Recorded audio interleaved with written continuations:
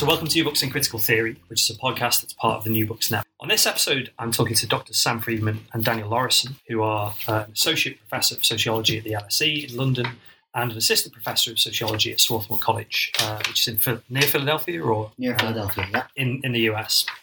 And they've written this amazing and really kind of important book called The Class Ceiling, Why It Pays to Be Privileged. Now, normally I'd ask you to start with, I guess, a kind of like technical, set of questions, maybe kind of lay out the book's argument. But actually, I'd quite like you to just tell me a story to give the listeners a sense of what the book is about. And that story is the story of this guy, Mark, that opens the book. Yeah, I mean, I think Mark has really stood out to us as, I suppose, an individual case that really symbolised a lot of the overarching drivers of the class ceiling that came out of the fieldwork as a whole. Mark was a senior commissioner at 6TV, one of the largest television channels in the UK. It's obviously a pseudonym. Mark was from a very privileged background. His parents were both successful professionals. He was educated at one of the country's top private schools, went on to Oxford, and he really had one of the most coveted jobs in the UK television industry. And he enjoyed this really quite smooth and rapid progression through television's ranks. But what was interesting when we came to speak to him was his sort of acknowledgement that success had been contingent on sort of starting the race, as he put it, with a series of advantages. For a start, he talked about the fact that he did have lots of objective merits, but that his merits had a chance to shine. They'd had a platform. And much of this, he told us straight away, was sort of directly supplied by his parents. His father had sort of helped him to get into television through contacts. But more than that, they had provided this sort of quite powerful economic safety net, this sort of financial insulation that had tided him over for many years when he was sort of jockeying around for a permanent contract in the television industry. And in that way, he sort of very much symbolised this wider theme of the bank of mum and dad, which came across our professions, but I think particularly in the culture and creative industries, as this sort of way in which people from privileged backgrounds have a whole set of advantages that sort of flow from this sense of security that they have from their backgrounds, from their parents' financial resources. I mean, it strikes me there's loads of things to unpack there in Mark's story, but maybe the two big things are this idea about, as you say, the kind of starting the race ahead of everybody else. Yeah. And this metaphor is, I think kind of captured in this idea of social mobility about, certain people starting somewhere and ending up somewhere else, other people starting somewhere and ending up actually quite close to where they've started. So it'd be useful to hear a bit more about the idea of social mobility on the one hand, but also you've mentioned this kind of set of resources or advantages, capitals, which is one of the kind of technical terms that covers economic, social, cultural resources or capitals, and to hear about how they play out in terms of social mobility. Sure. I mean, I think people talk a lot about equality of opportunity and equality of everyone should have an equal chance, and there's a lot that goes into the idea of mobility that is in some ways used, I think, to legitimate broader inequalities, right? As long as everybody's got a fair shot, then we don't have to worry so much if the people at the top are making 10 or 20 or 30 or 100 times what the people at the bottom are making. And so part of the broad context of this book for us is sort of looking at that idea of meritocracy, that idea that people all should have or in reality do have an equal shot. And for us, we're looking at it among folks who've already had a great amount of mobility. They're in sort of the top professions in the UK. And we're seeing that even among those folks who get into those top professions, there's often quite a bit of inequality within that sort of scope of group of jobs within firms and within particular occupations and all of that. So that's part of the sort of broad context of the book, is that question of how mobility works and what it looks like for people who've actually had a good amount of mobility. Yeah. And I guess accounting for those differences is where these capitals come in, whether you've got access to economic capital, whether you've got that, the book talks about, the kind of embodied cultural capital, or if you've got the social networks. Some of that is how you explain why, even if you're working in one of these top accountancy, top architecture, top creative jobs, there still seems to be this kind of gap. Mm-hmm. Yeah, and I mean, I think, you touched on the idea of cultural capital, and again, just to come back to Mark, I think you see this strong sense in his narrative about his reflections on his trajectory being facilitated by this sense of being able to, and these are his words, fit in with the telly tribe. And, it's really interesting, him sort of reflecting on what that meant. It was sort of both a sort of package of self-presentation, being able to articulate in a certain kind of a way, being able to dress in a particular way. We had lots of entertaining conversations with him and others in television about, what's the right kind of trainers to wear in television. Might seem very superficial, but was really powerful to these notions of fit. And he made some quite explicit links between these, what you might call the sort of rules of the game and his background. There's an interesting quote where he talks about being in meetings for a sort of television news program where they're discussing what programs to make. And he's basically saying, the atmosphere in there, the feel of it, reminded him, or was exactly the same as the common rooms at his private school or the college common rooms at Oxford. Because, it might seem like you're discussing what's the best program to make, but actually the axis on which people are making decisions about how good you are in that context is, he's saying it's about how funny you can be in that setting. And I think, there were these sort of elements, these what we call behavioural codes in the book, that I think very much reflect ideas of what people have done these types of job in the past and how their ideas about the right way to work have become sort of embedded, even institutionalised over time. And I suppose what we try to link that to is these ideas of sort of embodied cultural capital. That these are elements of fairly arbitrary notions that are of sort of behaviours and tastes and etiquette that are rooted in most of those cases in sort of privileged upbringings. I mean, what's interesting is the way that plays out in who gets jobs, who gets access, who gets in. And I guess that's something that, maybe we might kind of like know in everyday life. It might be controversial in some quarters, but it also plays out in terms of money. And one of the kind of most, sort of stark and maybe most important ideas in the book is this idea of a pay gap based on social class. And in particular, that it's almost not enough to get into television or to become an accountant or, to kind of make your way into an architecture firm. But actually, even when you're in, there are still kind of stark inequalities. And it'd be interesting to know both, how that kind of pay gap works, but also, like, in some cases, it's pretty stark, actually. We're talking about a lot of money here. Yeah. So overall, in our top jobs that we're looking at, privileged origin people earn about £6,400 more a year on average than people from working class backgrounds. That's about 16% less for working class people than for privileged origin people. So that's a substantial amount of money, right? I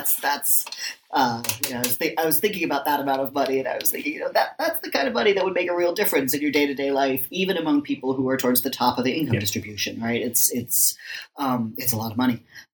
So that's the sort of overall pay gap. And I think one of the things, just going back to what we were saying about mobility earlier, one of the things that I think we're doing in this book that is new in some ways in mobility research is using multiple indicators of class position alongside each other to understand where people are, where people have come from, and especially, where they are relative to others now. Usually when people look at social mobility, the economists use income. They look at the association between your parents' income and your income, but then you can't see differences within people at the same income in terms of occupational status or anything else. Sociologists most often use class categories, big groups of occupations, then don't look at income. So I think that's part of what we're doing is just this very simple thing that a lot of people hadn't done before of seeing where class varies within what one group might call class. And then crucially as well, the intersections as well, because obviously I think, social science has gotten better at doing intersectional analysis and not just kind of saying class, gender, race as separate categories. But I guess kind of being intersectional is one of the crucial questions that you try and answer with the class pay gap, particularly I guess the kind of sense of double disadvantage that goes on. Yeah, and I think we were quite struck actually by how significant those double disadvantage figures are if you are a woman from a working class background.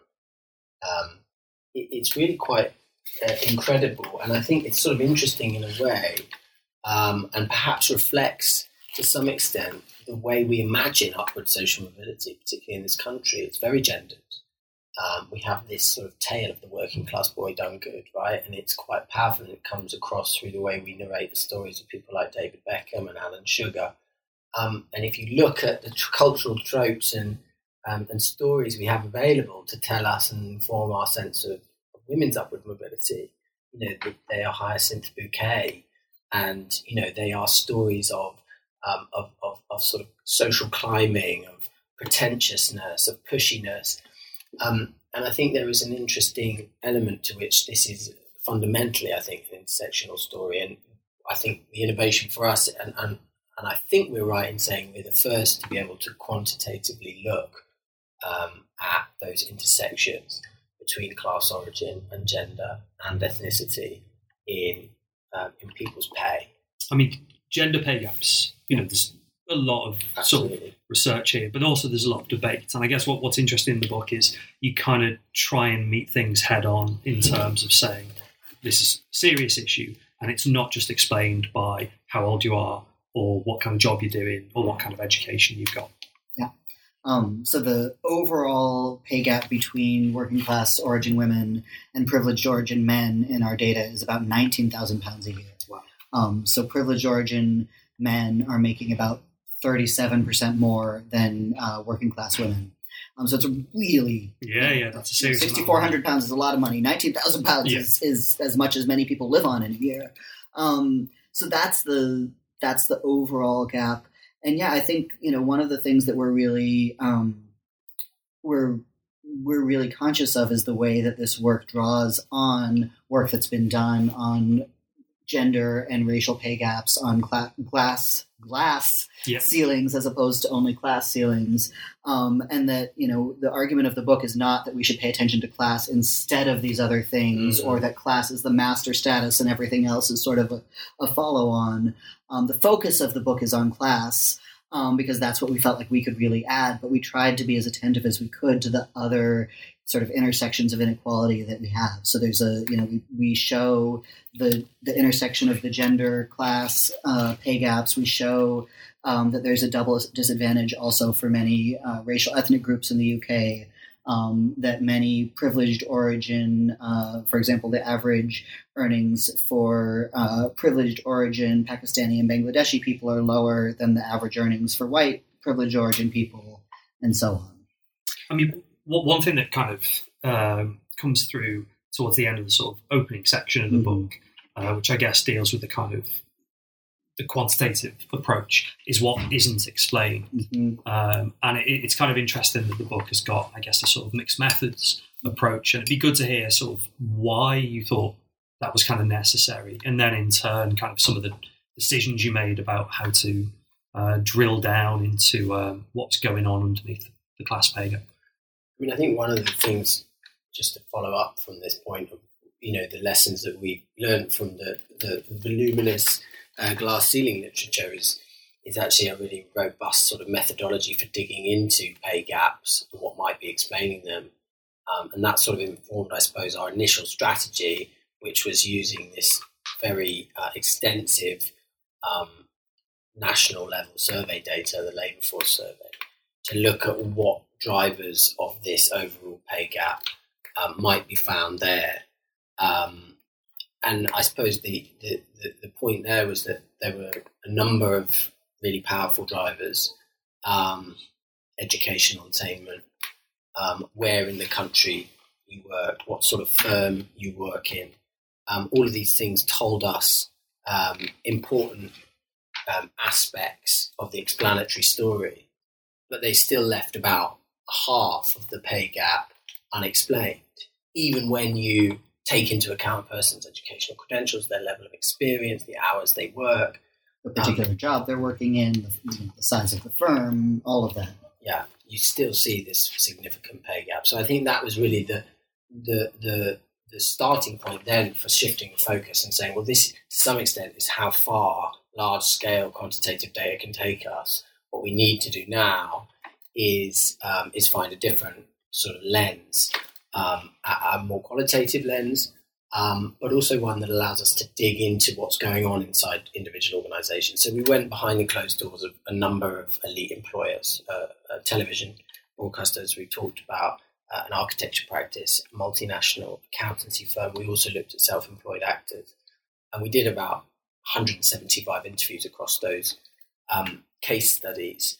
And I suppose they revealed a number of things, really. I think in some ways an important starting point was this idea that it's not about, the class pay gap's not about equal pay for equal work. It's about what you might call sorting. The people from working class backgrounds are sorting horizontally into less prestigious and less high-paying departments within organisations, and also clearly vertically there's this ceiling effect where they're not reaching the top positions. I mean, the question that flows really naturally from that, which I guess is the entire rest of the book, is why. Like, why there is this class ceiling. And maybe we'll pick up on a couple of kind of key ideas. One, really sort of obvious thing is this kind of, you alluded to it at the start, this idea about the kind of the bank of mum and dad.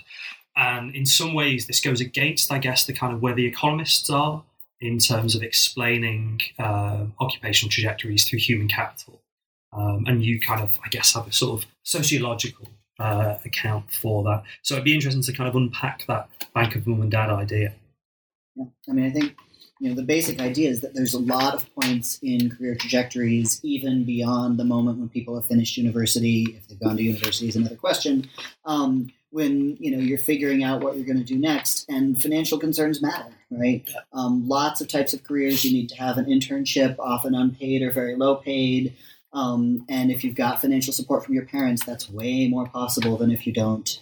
And there's also a lot of firms, especially in the sort of cultural and creative sectors, but not only there, where a lot of the work is going to be contingent. It's going to be contract-based, and you can't rely on having a paycheck every single week. And if you can't rely on having a paycheck every week, you can't pay rent on a flat. You can't, live your life. And so a lot of the working class people that we talked with who wanted to be in some of these, who wanted to be in television or who were trying to make their way in acting were being sorted out because they couldn't manage that financial uncertainty. They did it for a while and then decided to move into a more stable part of the field where they would know that they'd have that paycheck every week. Yeah, I mean, one of the things I particularly like about the book is the sense that it has lessons way beyond Britain. Yeah. And there are obviously kind of specific things about Britain's economic geography, not just in terms of its cultural industries, but also in terms of the City of London as a kind of key site for professional service firms and architecture and stuff. But, you can draw immediate parallels with LA and New York in the States. And, absolutely. Just the relentless cost of living in these places almost makes it kind of rational not to get involved in those jobs because, you'll be homeless if you try. So, I mean, there's not just the kind of economic explanation, so obviously. And I guess one of the kind of key things that the book does is try to highlight, again, things that I guess people are sort of aware of, but then the book crystallizes it. So one thing we might talk through is this idea about kind of social networks, but also having particular people at the top who are willing to kind of like almost take you on as a project. Yeah, I mean, I think often we think of the power of networks through this sort of slightly fleeting, sometimes even sort of shallow caricature of the arch networker. And I think, those sorts of weak ties are clearly important to career trajectories, and they were important in the narratives of our respondents. But interestingly, when you talk to people who'd got to the very top across these case studies, invariably when they talked about what was really central in their stories of upward mobility, it was very often a small handful of very close contacts, not fleeting contacts, but actually ties that we sort of characterize, even if they themselves didn't, through this idea of sponsorship. I think the key thing about this idea of sponsorship is that it's often taking place sort of beneath formal mechanisms. Okay, this is people who are reaching out and really advocating behind the scenes for their protege, for the person they want to bring through. And I mean, in accountancy, they literally have this phrase, bringing through the next generation of partners. And it's really quite powerful. And I suppose the sociological point on this idea of sponsorship is that although often these people would premise their discussions about these contacts as about, this was about talent. They spotted my talent or I spotted their talent, depending on if it was the sponsor or the sponsee. But when we sort of went back to the genesis of those relationships in the interviews, what was interesting was it was very rarely based on work performance or work, activity where the connection had started. The affective energy had been formed usually through a sort of cultural connection, a sense of cultural commonality, shared taste, shared humour. And I suppose what we argue is that therefore these sort of sponsor relationships are sort of homophilous, right? It's like attracting like. But when you see, as we do, that those at the top are disproportionately from privileged backgrounds, that like attracting like is reproducing the class ceiling. Yeah, like it's really interesting, the kind of sense of like a cultural fit and who fits in. In some ways, that might be a totally reasonable thing that would occur in organisations and labour markets, that, you've got to work with people that you get on with, we've all got jobs to do, that kind of stuff. But actually, because of the structure of these jobs and who is doing them already, you end up with really unequal social outcomes. And particularly that idea about kind of, the sort of the right fit. And again, maybe if we've done economic, social, this would be our cultural capital kind of explanation. Could you tell me a bit, maybe, I mean, the thing that really comes through in the book is telly and that kind of sense of like fitting in with television.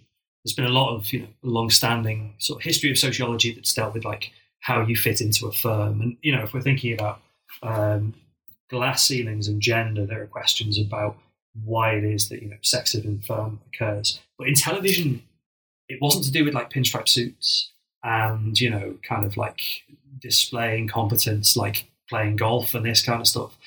It was like about, how much of a hipster are you? And it'd be interesting to hear that, like that very different version of cultural capital, but still the need to fit in. Yeah, I mean, I think that, what was interesting is you got this initial conversation with people in TV, which was that, they had chosen that career precisely because it didn't have those formal expectations. It didn't have, the corporate polish that we describe as the sort of behavioural norm or code in accountancy. Instead, many of them had been attracted to TV on this idea that it was sort of open. And that was sort of, there was a sort of informality to the culture and to the codes of behaviour. What was interesting over time was seeing that informality, which we actually call studied informality ultimately, is actually an incredibly sort of subtle and intricate way of being. And, I mentioned a bit of it in relation to Mark before, but there were these components that were actually quite opaque around, when do you swear in meetings? Who knows when to put their feet up? How do you know when to kiss rather than handshake your colleague? These sort of things, what we were finding from most of our sort of upwardly socially mobile respondents is that these codes were incredibly difficult to navigate, and invariably left them with this sense that everyone else seems to know each other. There's a sense of familiarity that I feel shut out of. I know they don't actually know each other, but there's a sense of ease and familiarity that they have that comes from this instinctive understanding of how to operate in this. And if you don't, I think it acted as a very profound barrier. I think there's an analogy to be made to national mobility, right? That description that Sam just gave of what it feels like to be a working class origin person in a posh job of some sort is basically what it felt like to be an American in the UK for 3 years, right? I know there are norms here, and I'm working really hard at learning them, and I can kind of see that I don't quite get them. But it took me a year to realize I was talking louder than everybody else. And in that time, people were probably annoyed with me, and I'm probably doing it now because I've been back in the States for a year or 2.5 years. Right? Those sorts of things. You can get better at them. You can learn a sort of second language of culture in lots of different ways. And the point of the book is not that working class people can't do that. And the point isn't even that that of course everybody has to adapt a bit to the places you work and the norms and the cultures. But the dominant culture at these workplaces is so far from what people are used to that it's for many people feels like a constant sense of being just a little bit of an immigrant or a little bit foreign. Those aren't the words that they necessarily use, but I think there's a real parallel, and that's work. And it's work that that takes a toll and that makes it harder for other people to make sense of you. And I think just to piggyback that, the key thing in a way around class ceiling is that frequently those things are misread as merit. So gatekeepers see your ability to navigate that as a sign that you're the right type of person. Whereas the point that I think Daniel brings up quite nicely when you think about it in this sort of fairly banal way of, US, UK cultural difference, is that it's fairly arbitrary, right? I mean, how loudly you speak is clearly something that's so fundamentally situational and contextual. But these things really mattered in the workplace in terms of notions of who was appropriate to progress and promote. And I guess it's particularly depressing in the context of those occupations that, I guess, orientate themselves to being open, being meritocratic, being about talent. And, in some ways we might expect, there being a particular sets of appropriate behaviour to be an accountant or to be providing professional services to, a bank or a legal firm or something like that. But in particularly media occupations that almost try and say we're the opposite of that. Be who you want to be. Bring your whole self to work. These sorts of statements. But just so long as that self has been to public school, has got an Oxford education, and kind of knows how to be enough of a hipster but not too much. Exactly. Yeah. Right. And the question for those sorts of things is there any link between being able to do that and producing good television or being good at giving tax advice or whatever it is? And I think for us, in many cases, it seems pretty clear that the answer is no. There's no real link between those two things. But it's an interesting point. In a way, it's one of the points that I think we had a bit of pushback. There's a couple of people, for instance, at the television channel who said, you're critiquing us. Isn't it ironic you're critiquing academics coming to critique us for being too highbrow? But which was amusing. But also saying, well, how do you know what you need to be a good TV commissioner? And I think there's an element of having to be aware as a researcher of the limitations of being able to definitively answer that. But I think as much as we can really sort of extrapolate out to, reasonable, reliable markers of work performance or intelligence. And I guess the issue is, if we sort of move slightly away from class and think about race and ethnicity, as particularly American cultural production changes to become, to be blunt about it, less white, and you see the success of, kind of major black-led or reflecting, Black American stories as hits in America, it's clear there are audiences that aren't being served. And, there are questions about, is this to do with the way we organise cultural production and the kind of people who are doing the organising as well? Absolutely. And that's why I think, one of the reasons why in the book we focus on cultural occupations, because I think they have this outsized impact on the way society sees itself. I mean, I suppose there's kind of like a bigger question here, which the book gets the grips with at the end, and you've got a kind of, I guess, advice for people who, are kind of practically trying to change things. But is this question about, is social mobility a good thing overall? I mean, is it something where we should be saying, actually, it's not enough to say we'd like more working class women to be working in professional services, for example? There are clearly huge rewards in these occupations. You can have a great lifestyle, you get social status.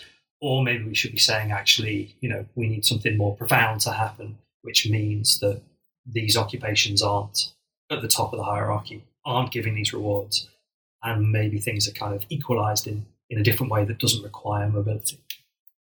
I mean, I think we have suggestions in the book, and I think there are things that ought to happen to make access to high-paying jobs and access to the top of the various professional jobs we talk about more equal.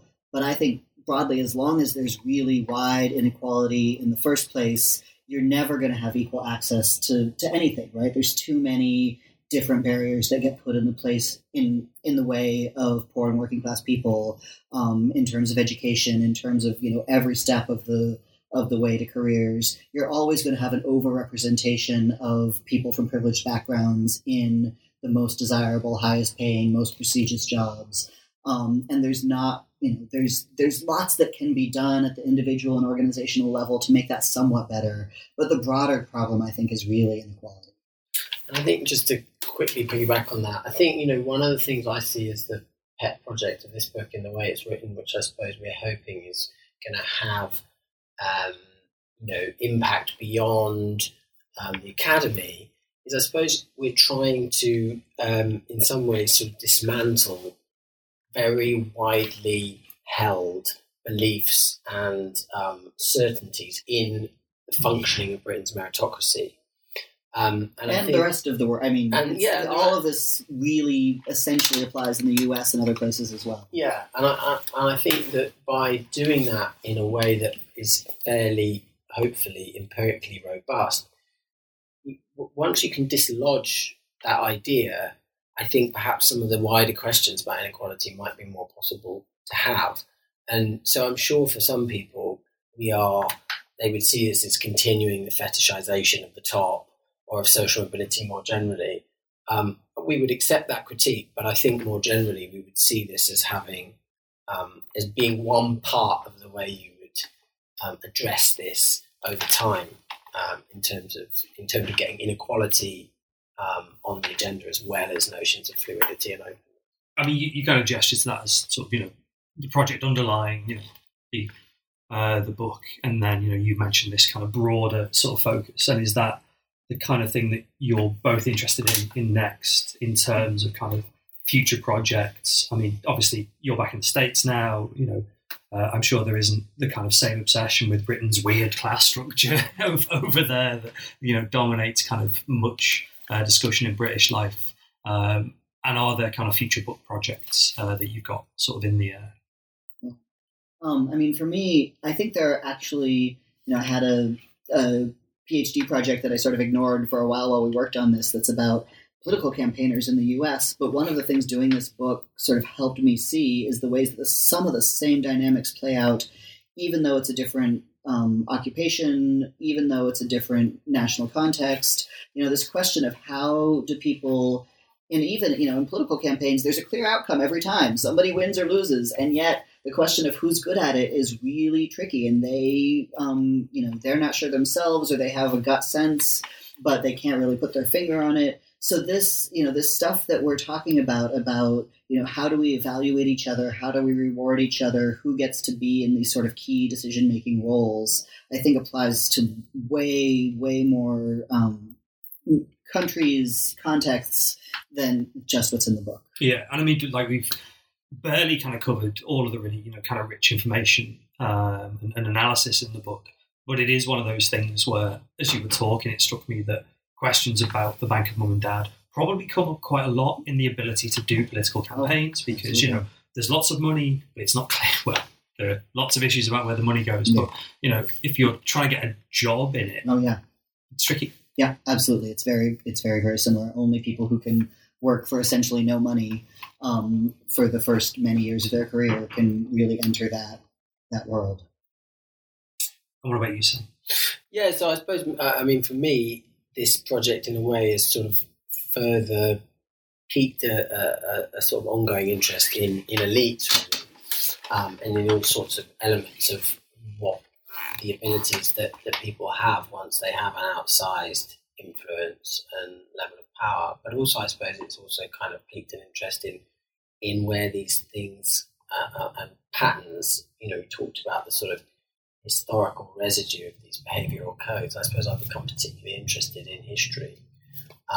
And the project that I'm working on at the moment is sort of trying to chart the way in which the British elite, so not those in elite occupations, but those at the very apex positionally of British society, have changed over time over the last 100 years. So we've got this back catalogue of who's who, which is Britain's sort of foremost catalogue of the elite.